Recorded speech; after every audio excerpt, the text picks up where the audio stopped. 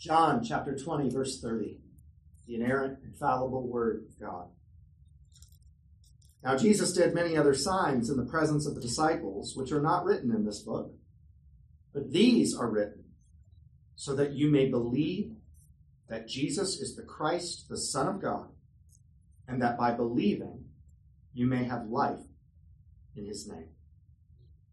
May God bless the reading and now the preaching of his word. Stop me if I've told you this one before. I have a friend who starts most of his stories with that, although I've never heard anyone stop him. Sometimes hearing a repeated story gets old, especially when it wasn't that good of a story to start with. But the really great ones, in person, book, or film, we don't mind hearing them again. When it's something important that we need to learn or remember, repetition is actually valuable. Aristotle supposedly said that frequent repetition produces a natural tendency. Many modern studies show that repetition is essential to learning and retaining information and behavior. Another thing that's helpful for understanding is getting multiple perspectives. Facts don't change based on who is experiencing them, but the impact of specific facts, their application, the nuance of which are critical to real understanding, those things do vary from person to person. Ask me for my perspective and you'll learn something about my marriage. Then ask Daphne. Even from the same set of facts, you'll get an answer that is not the same, but contributes to richer understanding. You can likely tell by now that I've begun with a soft defense for the existence of John's Gospel. God's ways are perfect. The inclusion of 4 Gospel books in the New Testament, in one respect, needs no defense. It's also not difficult, even from a limited human understanding, to see some of the ways that 4 Gospels really are better than one. John most likely wrote his Gospel last of the 4.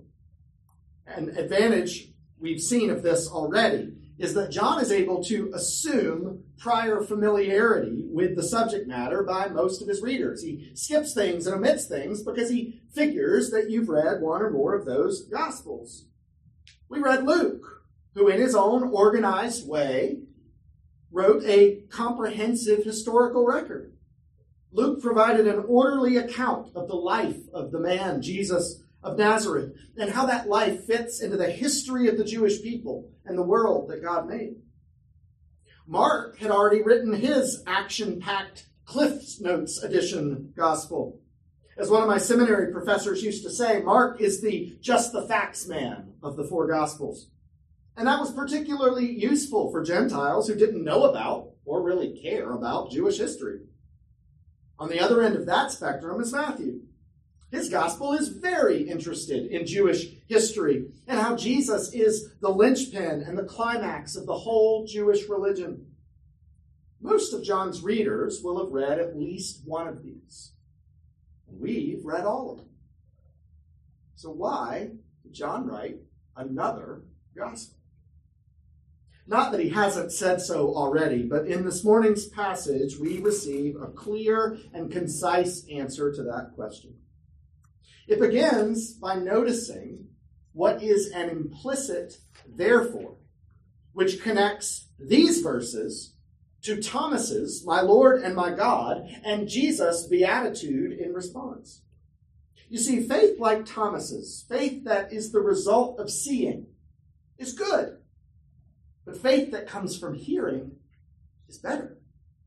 And this kind of faith from hearing is what will be required for every subsequent generation of Christians after John. And John sets the purpose of his gospel squarely within that context. One scholar paraphrases, "Those who have not seen the risen Christ and yet believe are blessed. Therefore, this book has been composed to the end that you will believe and be blessed." John puts forth first his evangelistic purpose, that you may believe. This belief must come by hearing rather than by seeing, and this belief is how you will be saved. That believing, he says, you may have life in his name. John is not just preparing you for a Bible quiz or for the religion category of Jeopardy. He's preparing you for eternity. His goal is that all who hear would believe and be saved. His writing has been very carefully structured for that purpose. His gospel confronts us with the same propositional truths, the same facts as the other gospel. But uniquely, John organizes these truths around signs and their explanation. From the beginning of his gospel, miracles have been presented as signs, and their meaning and purpose has been explained within the context of Jesus and his mission to save. John says he didn't include all the signs, so how did he pick these? He said that these signs, the ones contained in the last 20 chapters, were picked so that his hearers might believe. And in fact, that's even how he presents the crucifixion and the death and the resurrection of Jesus, not merely as amazing events, but as signs of an even greater spiritual reality. John authored this gospel very carefully, and he is a very skillful writer. Verses like 31 are a good example of that. Each word carefully chosen. He tells us that he included these signs so that those who hear them would believe. And we could reasonably ask, believe what? That Jesus is the Christ, the Son of God. Now, the word order and the syntax in Greek are awkward. That's why in English they clean it up a little bit. But I think it's helpful that in the Greek, literally, just a straightforward kind of wooden translation, it says that you may believe that the Christ, the Son of God, is Jesus. And I think that's important because I think John is giving us some insight into what the key question of his gospel is. Mark's gospel has a key question. Who is this man? Jesus.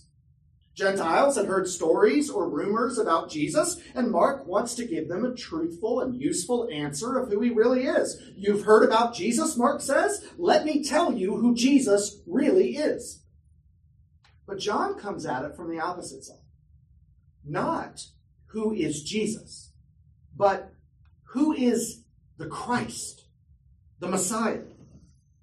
His intended audience includes more Jews and otherwise religious people. And so his gospel is organized to explain that there is a Messiah, the one God will send to save his people from their sin, and that Jesus is that Messiah.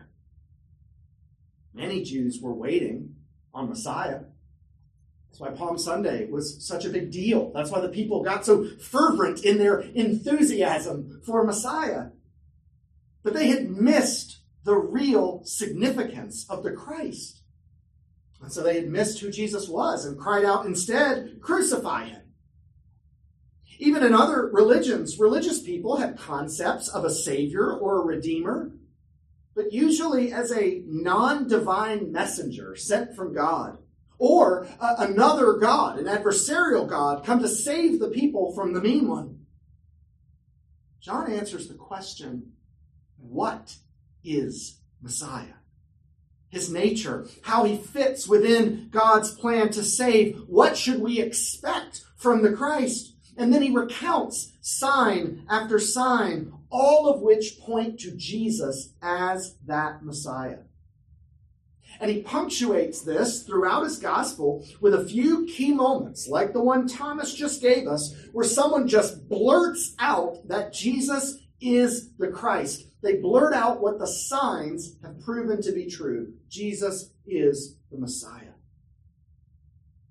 Liberal scholars, NPR, and the History Channel use differences between the Gospels to claim that the books are contradictory.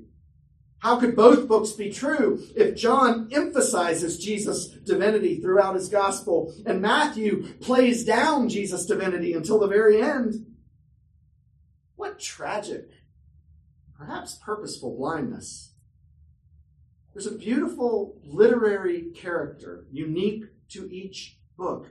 Each of the four Gospels shine as facets of the same diamond. The claims of fragmented authorship are also especially ridiculous. Claims that John himself didn't even write many of the portions of this gospel, and we need to slice and dice it up into sections based on who wrote what. There's no internal consistency here. What a serious, open-minded evaluation of the Gospel of John finds this glorious and beautiful internal consistency. With a debt to Don Carson's commentary for the organization, let me show you this a bit in verse 31, which is essentially a careful summary of the whole book. John's purpose, stated here, has been consistent throughout. He knew exactly what he was doing and exactly how and why he was writing it this way, under the illumination of the Holy Spirit. There's a method to his madness. And his writing has been in service to this purpose, that you would believe and be saved from the very first page. Chapter 1 set up that question that John plans to answer. And it sets up the concepts that are essential to the answer. And now here in chapter 20, verse 31, his work is basically finished. In chapter 1, he wrote, "He came to his own, and his own people did not receive him. But to all who did receive him, who believed in his name, he gave the right to become children of God." And here John concludes, these are written so that you may believe. He wrote this gospel so that those who hear it would be counted among those who receive him and believe in his name. John says that he wants us to believe in the Christ. Back in chapter 1, right after the prologue, after John and Andrew meet Jesus, what does John record Andrew immediately saying to Peter? "We have found the Messiah," which means Christ.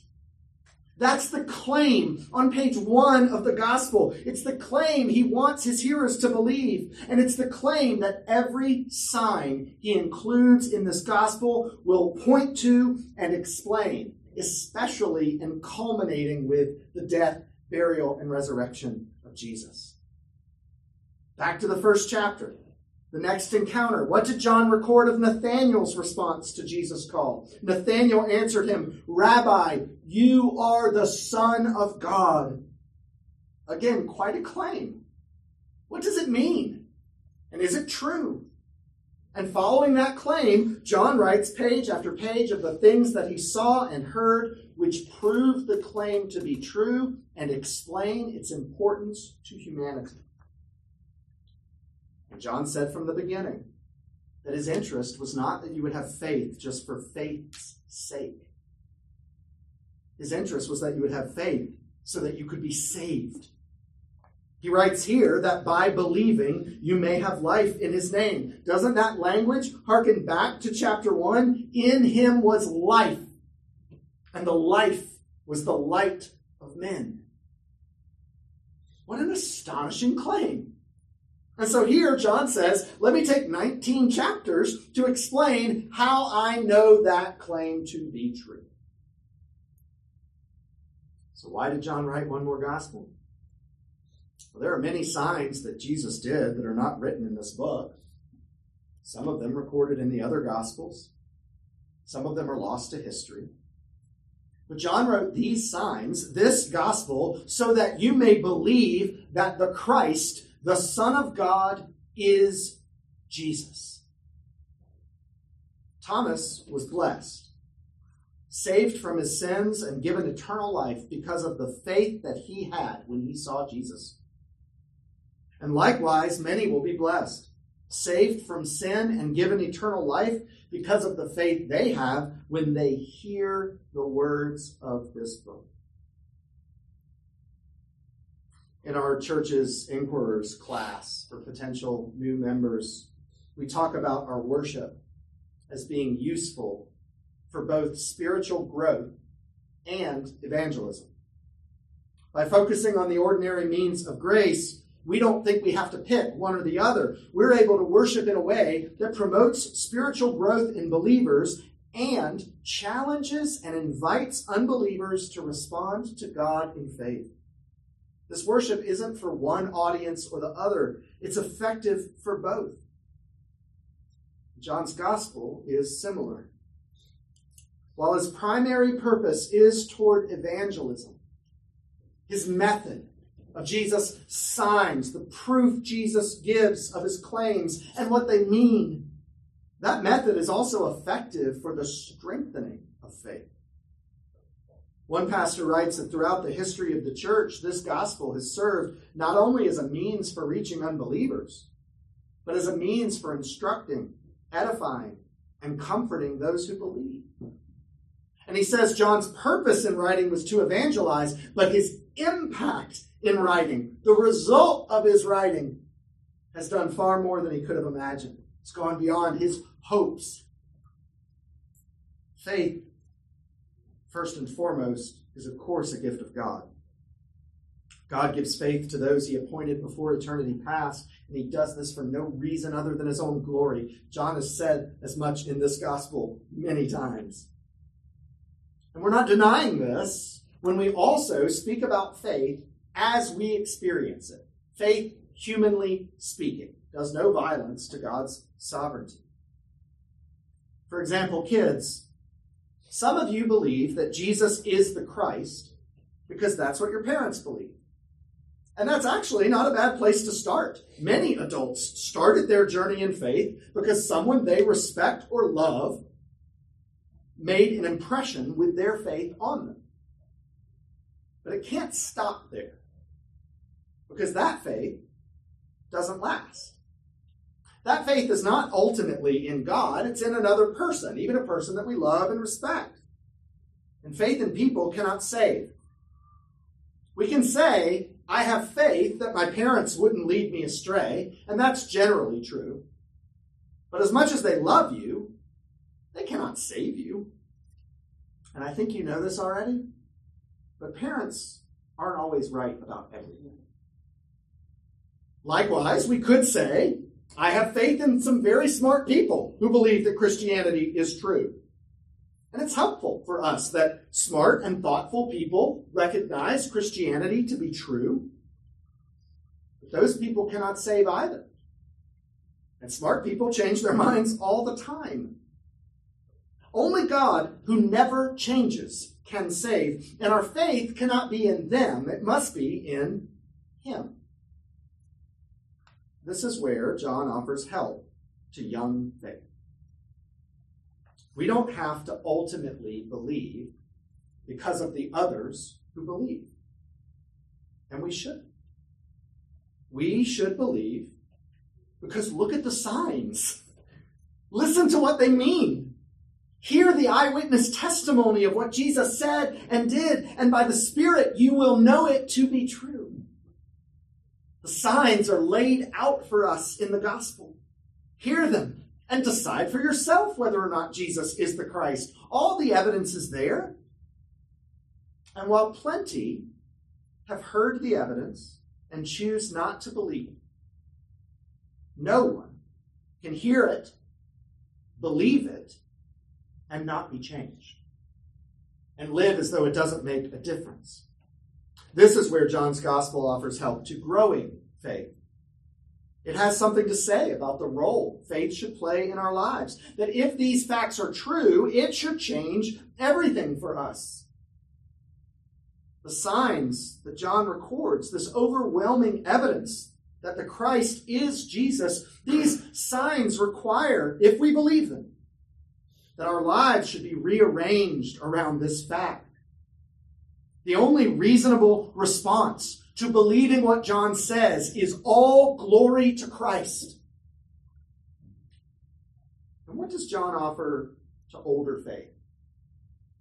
More mature faith. He says on the eve of turning 40. What is the effect of reading John as the Christian life goes on? I mean, we don't need books about belief, right? We need books about discipline and habits, and godliness. If our faith was strong and always getting stronger, that would be true. But is that your experience of faith?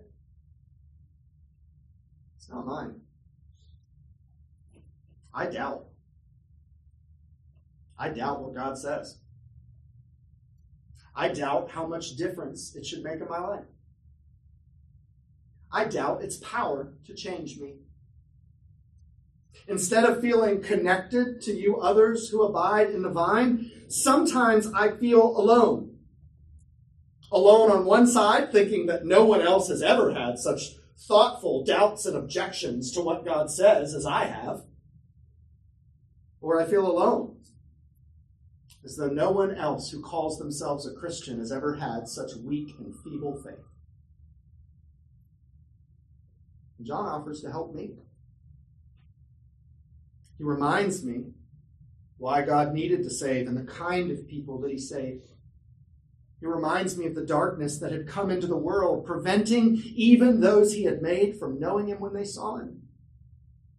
He reminds me that God himself resolved to solve this problem.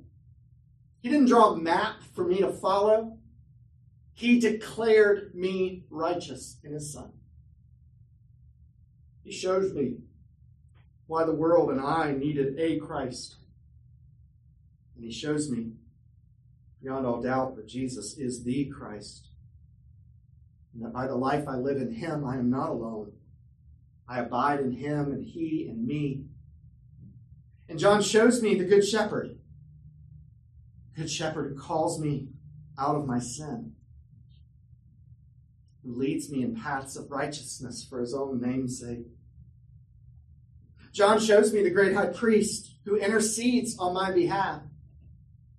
And in fact, who made sacrifice. Who became the sacrifice for my own sin. John shows me signs, not all of them, but many of them, that prove the thing I doubt most. That God is who he is, and that he will do what he said he will do. He gives me a foundation upon which saving faith can be built, and young faith can be nurtured, and mature faith can persevere to the end. Another gospel for the good of God's people, for the glory of God. Thanks be.